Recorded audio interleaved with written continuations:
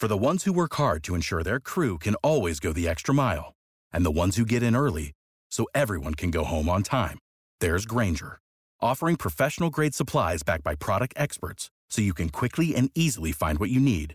Plus, you can count on access to a committed team ready to go the extra mile for you. Call, click Grainger.com, or just stop by. Grainger, for the ones who get it done.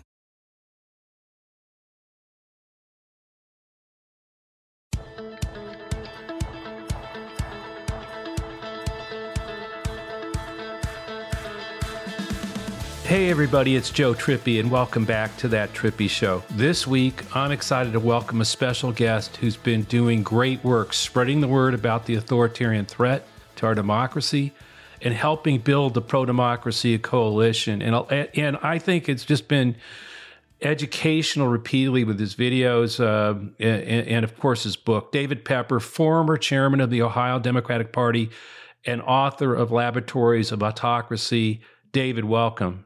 Thanks, Joe. Honored to be with you today. You know, look, David, the thing I really think that I'm one of those who wasn't paying attention to it either, with all the focus on everything, you know, all the big stuff that's going on. One of your main points is that the threat to our democracy isn't all these obvious things. It's not the Marjorie Taylor Greenes or the Trumps of the world as much as what's happening, you know, more insidious ones that we're not noticing, or and I think a lot of pro-democracy people didn't focus on at the local and state level. Right. And it was you who made me wake up to that as bad as it was. How did you? Is it because of your work in Ohio? How did you sort of realize this? Yeah, I mean, in some ways I've seen it and lived it, and in the opposite way you just described, I was so close to it in a way that it only really the big picture became very, very clear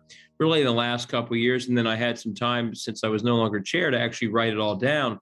But yeah, as you're saying, you know, there's the talk of autocracy that couldn't be more clear from Donald Trump and the instincts of people like Marjorie Taylor Greene and Lauren Boebert. But then there's the actual sort of institutionalizing of it and the mechanism for it. And that is where, you know, I'm writing about the mechanism to really hack away at democracy most effectively does rest in state houses. And if you take a close look, as I write in my book, and the title Laboratories of Autocracy is essentially what I'm referring to as our state houses, they are doing the very same things in an accelerating fashion. And by the way, and it predates Trump. So this is not just about Trump or the big lie. They look very similar to what we see in places like Hungary, where they're just doing step after step after step to attack democracy itself and key, you know, aspects of it that we all sort of take for granted. And the threat of that is not just to the people of Ohio within Ohio by a bad Ohio State House. It's the fact that these state houses in our founding, you know, institutional structure from evermore control major levers over our nation's democracy.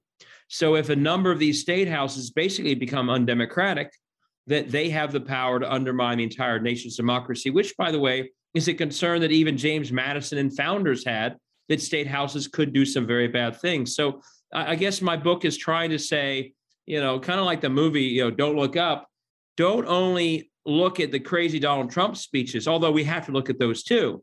Don't just get upset about how wild, you know, Jim Jordan and Marjorie Taylor Greene are, because just like them, there are hundreds of people just like them in states in power, in the majority, who aren't just talking, but every single day are acting against democracy.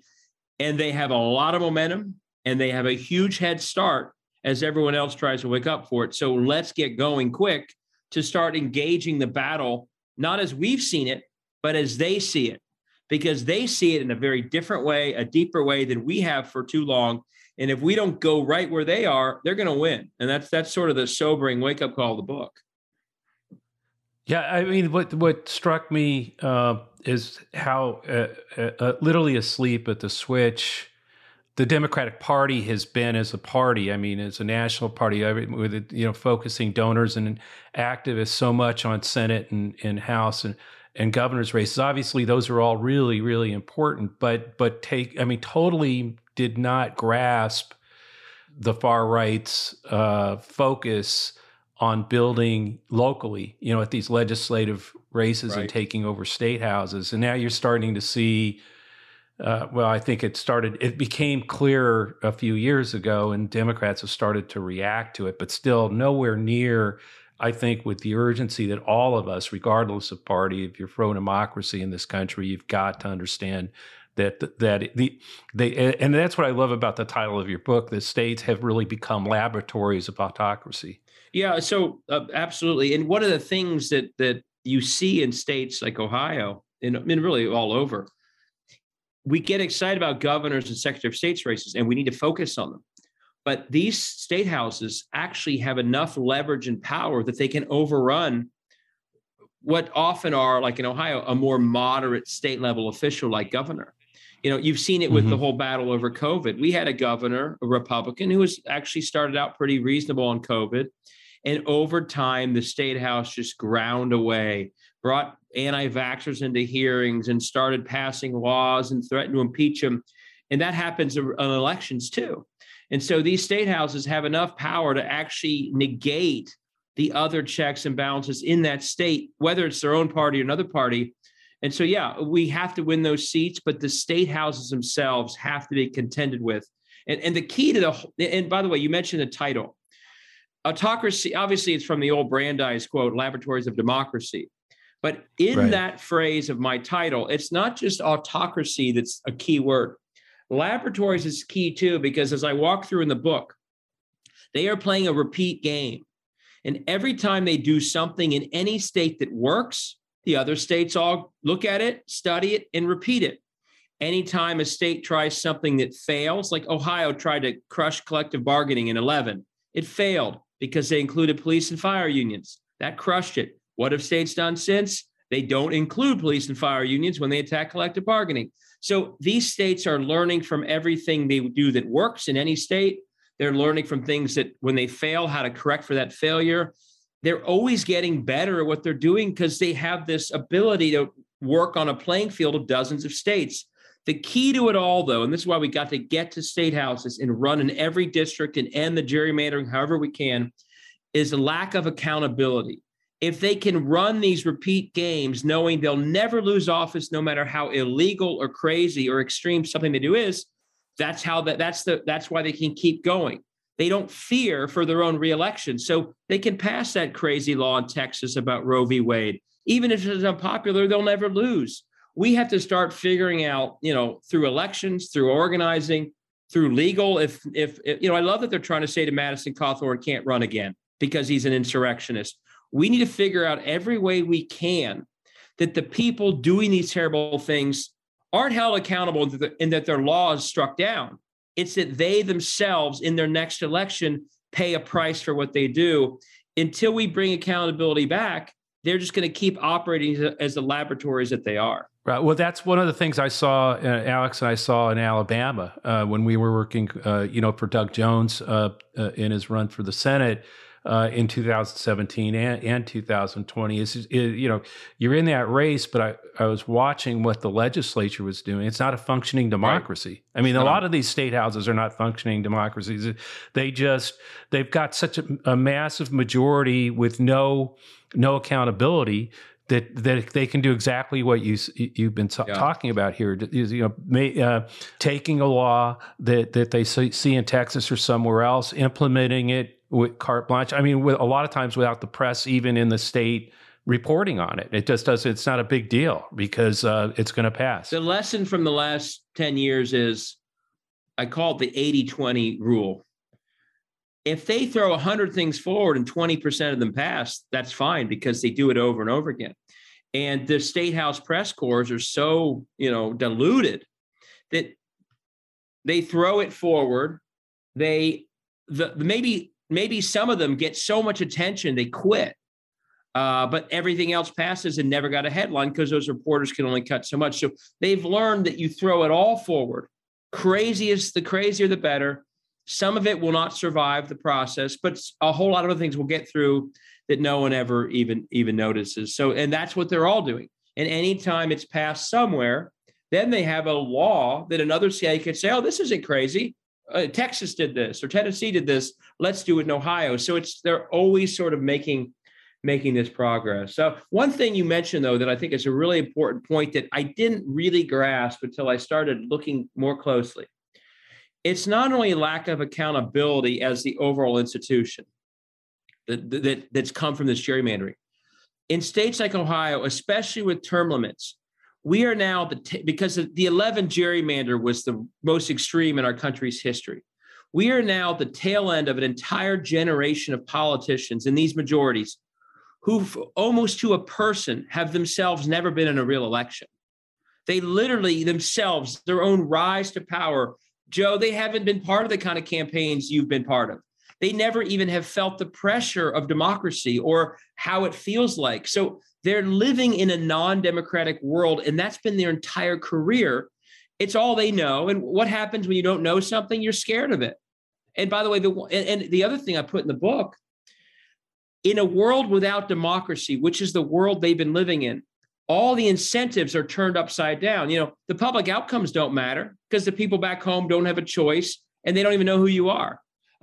But keeping those private donors who are running for-profit charter schools or the energy grid privatization in Texas, that's what matters. So if you serve those private ends, which they always do, even if the public outcomes are a disaster, like people freezing in Texas or Ohio public schools cratering, it doesn't matter.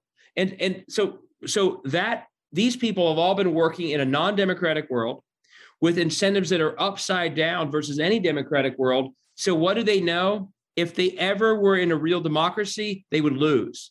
They're corrupt. Their outcomes are indefensible. They're far more extreme than the populations of their states. So the only way they can keep doing what they're doing and keep doing the bidding of the Koch brothers, et cetera, is to keep rigging elections and keep democracy at bay. If they ever faced a real democracy, given what they've been doing for their entire careers, they would all lose. And the smart ones know that. And that's why the extreme gerrymandering at the state house level, we all focus on Congress.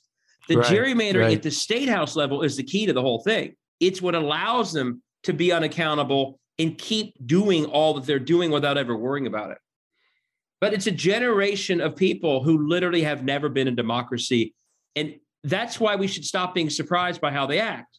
Well, actually, it's part of what you're seeing is the gerrymandering at the state house, the state rep level, and their success at doing that actually has made them even more, sort of more aggressive in 2011 at doing it at the congressional level, right? I mean, in other words, what's like you see this in Alabama, the state legislative districts, forget about it. There are hardly any, numbers of Democrats really in the state house, which lets them, again, the Republicans can do anything they want, and it won't even be. There's no chance of getting a vote that would counter it. And now you see in there they literally.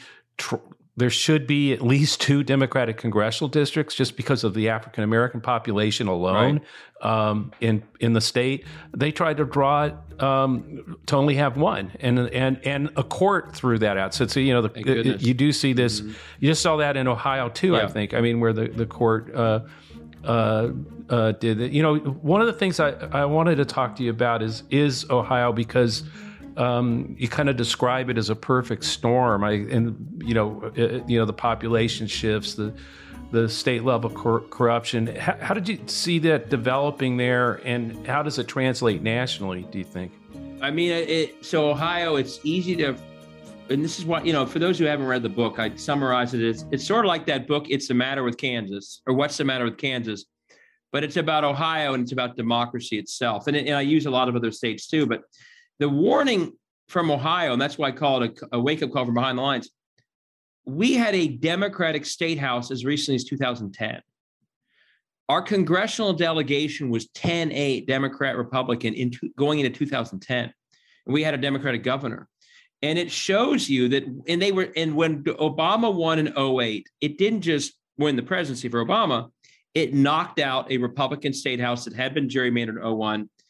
And what Ohio shows is even a state that's sort of lean blue toss up, but had been blue in recent history, that if you meddle with the election, so you're rigging all the legislative races, and you take steps like purging millions of voters that are disproportionately voters of color and the Obama coalition, and you go after certain steps of voting like early vote or the week where people could register vote at the same time, that you actually can do what they tried to do, which is gut the Obama coalition, force campaigns like the Clinton campaign to spend most of its time to re-register purge voters and not talking to swing voters. You can actually change the makeup of your state and the legislative direction of your state. And that's what they did. They went from those majority Democratic state houses and Congresses to guaranteed supermajorities all decade and a guaranteed 12-4 Republican congressional map. And so, and as I go through in the book, and this is a really important point that gives some of the way out for Democrats, if we think about it this way, endemic to this broken, corrupt, rigged system in state houses, because it's driven by major private players who want public assets given to them. Endemic to that setup is failed public outcomes, disastrous public outcomes. We have lived that in Ohio. When Strickland was governor going into the late 2000s, Ohio was the 5th highest ranked state in the nation when it came to public education across a variety of measures. Now we're in the mid-20s. We have among the worst health outcomes in the state, a state with the Cleveland Clinic and the Cincinnati Children's Hospital, one of the top 2 or 3 in the country, health outcomes in the low 40s. Number 1 opioid state for a number of years, bottom 2 or 3 in other years. The outcome, highest level of college debt in the country. Public outcomes crater in this world. So it's not only that it's a political problem and Democrats are upset that we're not winning the state.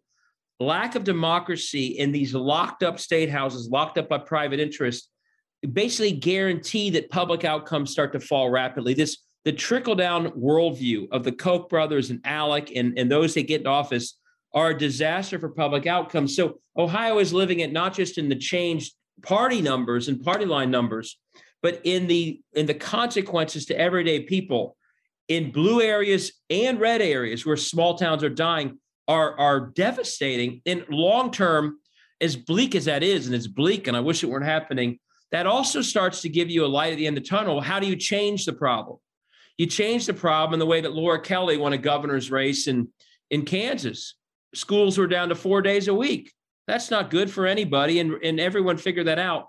In Ohio, towns are dying. That's not good for anybody. So the story of Ohio is the wake-up call that you not only lose, the partisan split that we used to have, you lose the public assets that made Ohio great, and that is tied directly to lack of democracy. And I think the smartest efforts to change this failed direction will be the ones that really focus in on those failed public outcomes. So, David, you mentioned how we fix it in a second, but to kind of further the point, and I know Joe has made this on previous podcasts, if you look at Ohio from like a 30,000 foot level as just kind of a rank and file Democratic activist, you think of it as a battleground because it's really on a presidential level, and every cycle there's a Senate race. Usually, you rarely kind of under the hood realize you've got this battleground, but under the hood, it's essentially lockstep a Republican state on the legislative level. Right. I mean, it's rigged. I mean, it's literally once they drew those 62 districts and the 12 Republican districts, whether Ohio was blue in 2012 or red in 16 or Sherrod Brown won in 2018 by 7, none of it mattered on the state house level or the congressional level. Like, those are rigged. Those are what Orban in Hungary would recognize as good sort of predetermination of outcomes. And so those are just like, as you guys as Joe said about Alabama, it's essentially not been a Democratic state at the legislative level for a decade. And that's why all those warped consequences are following.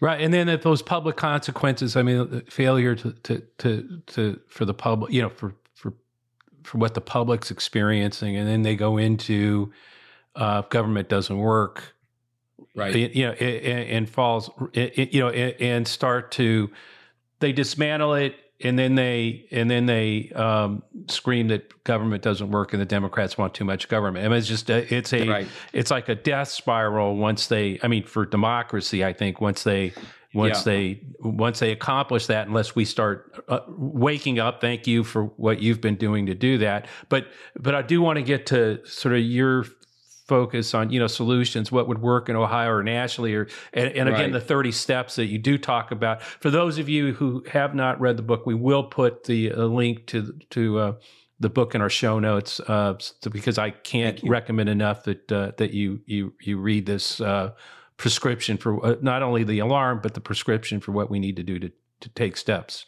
Yeah, so let me just say, I go through the 30 steps, and I do hope people read the book because it gets into a lot of specifics, and that was my goal, was to have enough people see it that hopefully it can come a little viral and everyone starts doing it.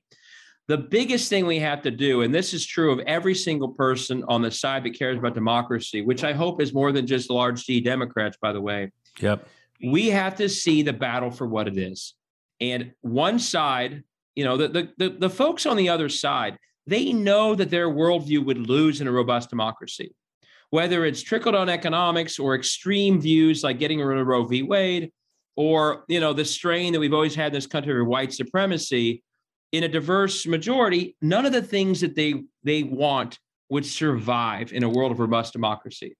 But so their fight is different from ours. It has been for a generation. Their fight is to keep democracy at bay so they can keep their agenda in place despite it being a minority agenda. Our fight, unfortunately, and I get it, we're idealistic about democracy. We assume it's intact in America, that it's stable. So we've been fighting for the substantive outcomes we care about by mainly focusing on federal elections, right? And when we win, like Obama won or Biden won, we're like, yes, we won it all. And we win the Senate, even better. And and if we lose, we're heartbroken if we lose those elections. But automatically, because it's a federal focus, we're focusing on the swing states and swing districts that give us those federal majorities in the years that those elections are up. They're fighting against democracy itself. They know that the keys to that are not federal, but state. Mm-hmm. So they fight their battle in 50 states every single year, wherever it is. I ask you, if we're fighting for federal seats in swing states, and they're fighting democracy itself every single year in all 50 states, who's going to win? They will win. It's guaranteed. We have to reframe our side's view of the battle. We need to go where they are. It's for democracy itself. The keys to our democracy, of course, we have to win federal races. But if we continue to not look at the state houses, or we just sort of one-off it, like, hey, Eric Holder's taking care of that, great.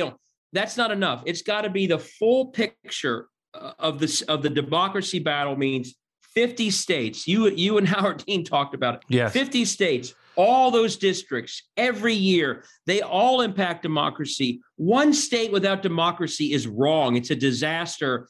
Dozens of them is a true disaster for the country. And that means, what do we think about differently if we see it as a big battle for democracy? One, we start to see it's a long game, not a cycle-by-cycle game. It's something that we measure our progress and lay out our strategies to be a long-term build for democracy. And the best example of this is Stacey Abrams. If she had given up after every cycle that Georgia was red, Georgia would never turn blue. But she knew that the battle for democracy in Georgia was a long game. And so whether she won or lost, as long as she saw progress towards a more democratic Georgia, a more enfranchised Georgia, she knew she was making progress. And in 2018, what did she say after she didn't quite win the governor's race after a very tainted election? She said, we made progress, because she knew it was a long game. 2 years later, we all saw how right she was. We have to reframe this as a long game. We can't just get excited when we win a cycle and get depressed when we lose one. We have to always be building strategies that are long game strategies. One example, in a short game mindset, you only focus on a few federal swing races and you don't run in every district, because that won't change the outcome in that short mindset. A long game strategy means you better run in every district. Every district, every year is how you make progress. If it's a long-term battle for democracy, it's a disaster for a long game mindset about democracy if you literally let a third of the other top team's candidates go with a pass every state house election. You never hold them accountable. You never even make the argument. So the minute you get to a long-term battle for democracy mindset, it changes where you fight, when you fight, how you think about it. And everything else that I talk about stems from that changed framework. And so I go through specific ways that every single person can change what they do or think more about what they do to get involved. That includes candidates, activists, U.S. senators. And let me just say on this, because it needs to be said, the founders knew this was a risk. They literally worried sick, James Madison in particular, that undemocratic state houses could be the undoing of our nation's democracy, given the powers they were given over our elections, over the electoral college process, over districting. He worried that at the time, he worried the monarchy would use state houses as a backdoor to undermine the new American democracy. He also worried they were highly corruptible by, quote, rich men who would use state houses to get their ends and undermine democracy. You know, how right could he have been? And so he was so concerned about this that in the Constitution, they literally have a clause that's overlooked.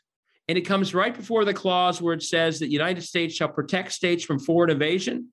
It says the United States shall guarantee to every state in the country a Republican form of government, by which they meant the will of the people was sovereign. They worried that if a state became undemocratic, it would undermine the entire nation. My point of all this is to say, when Joe Manchin and other senators take an oath to the Constitution, they are literally taking an oath to guarantee democratic governance in states. And the filibuster has no business standing as an obstacle to them fulfilling that deeper constitutional oath. So we have to all do a lot, but we also have to continue to press the federal government and all these officials to actually stop violating their oath to the Constitution and protect democracy in states. And you know, they don't have to listen to me. They can look at the Constitution, which instructs them what they should be doing. There's a lot of other specifics, so I go through about how every single person can be lifting democracy even more than they realize. Well, that's one of the things I've been talking about is the need to build a bottom up across, you know, the ideology, forget parties, those kinds of things, and build people, a coalition a pro-democracy coalition of people coming Absolutely. together at every level, the precinct level in their neighborhoods, in every town, in every city and rural area, to rise up and become part of the pro-democracy coalition that is fighting all the fights that we need to fight in 2022 to hold the House and the Senate, but also to commit to fighting in these legislative races, running for things like the election board right. and other, participating as poll watchers, all the things that need to happen out there. And one of the things that Alex and I are part of, and I just want to put a plug in here because I think it's salient to what we're talking about. You know, we created something with Lincoln Project and others, coalition site where individuals can go and sign up to join a pro-democracy coalition. We're calling it the Union. Awesome. And it's jointheunion.us is where people who are listening can go check it out, sign up.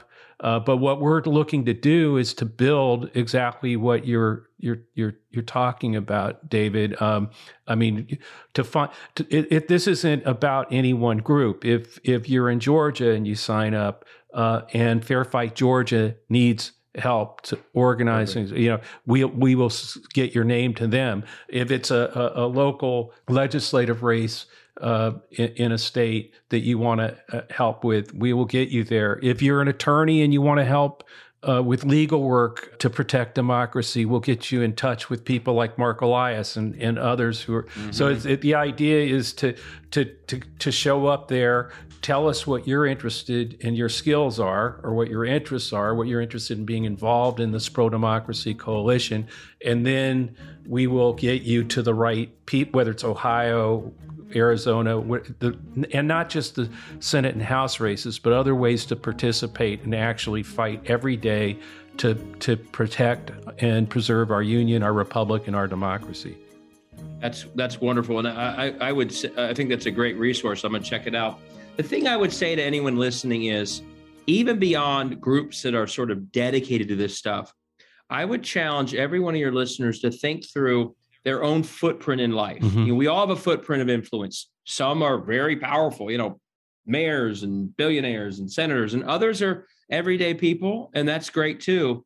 But everyone has a footprint. And I would say to people listening, think about every part of your footprint and how it can be used to lift democracy. And here's an example. Are you on a nonprofit board? Let's say a homeless shelter. Is that homeless shelter registering people who go through it? Or is a food bank? Are you registering people? Do you know the mayor of your town? If you do, ask her or him, hey, are we registering people at the local rec center that we run or the library? We can't just wait for, so right now, one of the most important ways that people register to vote is the Bureau of Motor Vehicles. Why? Because people are going there for other reasons and we use it to get them registered. Well, we should think about every single way that we are talking to people in our lives. Do you run a restaurant, a barbershop? Are you using that institution to lift people? In addition to the sort of one-off registration effort, we need to put into the bloodstream of everything we do, lifting democracy. So the way I think about it is, add to your own mission statement and the mission statement of any organization you're part of, whether it has nothing to do with politics or not, add lifting democracy, because that's what it's going to take. We need to scale this up. And we scale it up by welcoming, Stacey Abrams and Michelle Obama when they come to our states to do this work. But we scale it up even more if we all incorporate it into things that we do every day anyway. And I look back at my own time at a city council. I spent a lot of time helping people do the earned income tax credit. And I brought millions of dollars back to Cincinnati when people did that. I didn't think to register voters at our rec centers. It just wasn't, I didn't think about it as part of my city council mission. Well, I look back now and I think of how many people I could have registered. And that's why if you know a council member, an alderman, you name it, ask them, are they putting their city footprint to work to lift democracy, knowing that in many states, the very people they would be helping are the people being purged by the state. So they have an obligation, I believe, to stand up for their constituents who are being attacked in our democracy, to lift them back up. And we all should think about it that way. And one thing I would love to see on your group that you mentioned and others is a sharing. Every time someone does this, and I'm going to ultimately try and dedicate my website to a lot of this. Every time someone does this and does it well, let that be a true laboratory of democracy. Oh my gosh, that restaurant down the street, they registered 600 people last week. I'm going to go buy more barbecue from there or whatever, because they're doing that. So every success story we lift and we celebrate, and then we reward by spending our money there. That's the kind of way I think you take, there's a lot of people want to do this, but scale it up by having it be incorporated into everything we do and then reward that good behavior. That's how you start making it really count for something. I actually think that's David, I really think that's a great uplifting place to end, giving people ideas about how they can use their own footprint to make a difference. And I love your idea about sharing the successes out there and then rewarding that success where we find it with our support. So I want to thank David for joining us, and thank you all for listening to That Trippy Show. We'll be back next week. If you'd like to learn more about David's work, visit laboratoriesofautocracy.com or follow David on Twitter at David Pepper. And we will put in the show notes links to both the book and his Twitter handle. And of course, join the Pro-Democracy Coalition at jointheunion.us. Don't forget, please subscribe to That Trippy Show. Leave a review on Apple or wherever you listen, although we're trying to make sure that we're not on Spotify. We're Neil Young fans. And please do share this with a friend. You can always send us a question to thattrippyshow@gmail.com. or leave us a question in the reviews on iTunes. See you next time. And David, thanks so much for coming on and for all you do.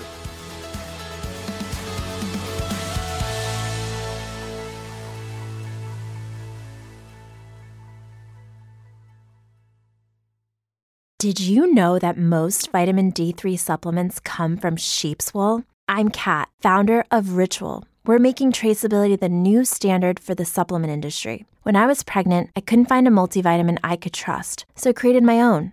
Ours is made traceable, third-party tested, and clean label project certified. Oh, and our vitamin D3? It comes from sustainably harvested lichen from England, not sheep. Trace for yourself with 25% off at ritual.com/podcast.